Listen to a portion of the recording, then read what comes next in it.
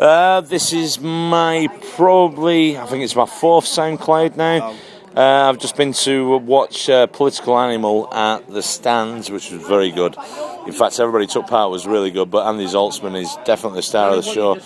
I'm actually sat here with an old friend of mine, John Scott, who's doing a show up here. Just say hello, John. Hello, mate. How you doing, mate? I'm fine, yeah, I'm fine. What are you doing in your show, mate? I'm at the Beehive at 5 o'clock. That's down in the Grass Market, where the pipers and the brass bands and the comedy is as well. John's doing something which is quite annoying to performers have paid up here. He's doing the free fringe, and he's actually making money every single night. Which, to be honest, it's already pissed me off. So he's on at that time every night. Is there anything you're planning to see yourself or have seen already? Right. What I want to see? I want to see Tom Stade. I want to see yourself. I want to see. Do you know what? I want to be sneaky, right? Just because I know people, and I can maybe stand at the back and see Stuart Lee as well. Oh, right. Yeah, that's a very naughty thing to do, but. Well, it's not a naughty thing to do, because if I could actually get a freebie myself for Stuart Lee, I would go and watch him, because, I love to watch him. Well, my wife's working at the Stands, so that's how I get sneaked in at the back. So hang on, you come up here doing a free fringe making money on a show that's sponsored. I'm going to see the most sold show. You're doing very well, and then your missus is actually working at the office where you could actually go and get to see Stuart Lee for free. Yeah. Is that what you're saying? That's essentially. This has been the nicest fringe I've ever had, mate. I bet it is, yeah. Just been joined here by, I would say an Aussie Mank is where he lives at the minute. An Australian comic, Ro Campbell, who's brilliant. He's actually on a bike. He's actually. Is that a bike you've nicked this year? Do you remember that story from last year? Well, it's controversial that. I bought it off a 13-year-old child, and someone did accuse me of stealing it. But Michael Fabry got punched in the face in the midst of those accusations. But anyway, it's my bike now. That is what happened last year, genuinely happened. Ro got accused of stealing his own bike. Really? And while dissolving the situation, poor Michael Fabry got... He got punched in the face. It was Michael Fabry. He's never been punched before, so he was acting like, I'm a man now. I called him Rocky Fabry after that. But the guy that accused me of stealing the bike started filming me on his iPhone, as you do in this day and age. So I wasn't going to miss that opportunity. So I went, every day, 5:30, Bannerman's, Ro Campbell, come and see me show. You can see if I stole your bike there. Whee! So. What are you doing this year? You're not doing Bannerman's this year, though, are you? Well, I still am. I'm running that showcase in the Free Fringe, but I'm also doing a show here at the Stand Comedy Club, and I'm still 10:30 every night at the Stand Comedy Club, and it's loosely based. You said there, Aussie Mank. Well, I've got a lot of identity crises, Mick. Yeah. I've got a Scottish identity as well, and it deals with that. And well, you couldn't be called Campbell if you didn't have a Scottish identity crisis. That's right. And in the last year, I found out that I've got Scottish convict heritage that actually starts here in Edinburgh. My great-great-great-grandmother got sent to Australia in 1849 for trying to buy a bottle of whiskey with a 4 shilling coin here in Edinburgh. So you don't get a much more Scottish crime than that. Yeah. So a 4 shilling coin. So quite a Scottish crime there. You couldn't get a much more Scottish crime unless you stabbed a man in the face for his haggis supper, right? But all Scottish people eat haggis. All right, okay, cool. Are there any shows that you plan to see yourself?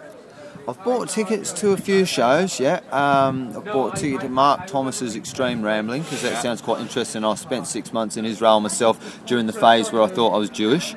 That was one of my other identity crises. You actually thought you were Jewish? Well, I have got Jewish heritage, Mick, and this is the reaction I got. Is your real name Campbell House? That's what it is. Shunkin Campbell. It's all complicated, that. But... So I'd like to see his perspective, because I once drove through the Gaza Strip myself in a taxi, and my take on Middle East relations was that we got stopped. I was in an Arab taxi, we got stopped every mile by an Israeli roadblock. Meanwhile, the taximeter went up and up and up. And my take was, I'm not sure these people really do hate each other. This seems to me like the world's most elaborate taxi scam right now. But anyway, so that was that. And why don't you just call your next show, They Saw Me Coming? Yes, totally. In my big tank as I drove over that child, throwing pebbles at me. But what other identity? My show deals with another time I thought I was Aboriginal for about a year, And then after an LSD-inspired epiphany on a sand dune in the Central Australian desert 15 years ago, I realised I had Scottish heritage I wanted to find, but I didn't trace it back to this year. So here I am. I've got I found the coin. Right, cool. Sorry. Cool. I'm just hoping to... got Nick Doody here, who's just done political animal. Actually, he got accused of nicking his own bike last year. You can have a shot. The voice you might be out here, though, is Nick Doody. He's just done political animal. This is SoundCloud, which is a thing all over Twitter and Facebook. It gets posted. It's like a really cheap podcast. That's what it basically is. That was a good show tonight. Thanks. I couldn't guess this as a cheap podcast. The fact that we're doing it on the street. You don't know who I am. Nick's wife. What was that about my wife? No, on the other end. All right, okay. I got really embarrassing then for a moment. No, it was good tonight, a political animal. But cheers, man. But you're quite used to it. You're very topical anyway. Not normally that topical. There's something I was booked months ago to do this, and then 20 minutes from where I live in London, burned to the ground now. And anyway, it's political animal. Oh, I better talk about the fucking shit. I don't have anything on this. Hey, what's with the Murdoch hacking scandal? It suddenly feels so weak. It's like, look, I am aware that right now the Pope is being followed in a live car chase on the M4, but I haven't written anything about this, so here's my Thatcher jokes. There's a lot of people doing stuff about Thatcher this year. I'm doing a bit in my show about Thatcher, and it's like 81 all over again. It's unbelievable. In so many ways. Yeah, 81 all over again. Just the riots and they always say fashion always comes around. So anyway, when is your show? What night are you doing a show? My show is in 1981. 1981. No, right? It's a 4:55. At the Canonsgate, and it's free entry. 4:55 Canonsgate. Are you doing okay? I'm doing well, yeah. I've never done the free fringe before, and well, we've got John Scott here who's doing the free fringe. He's having have you done it before, John?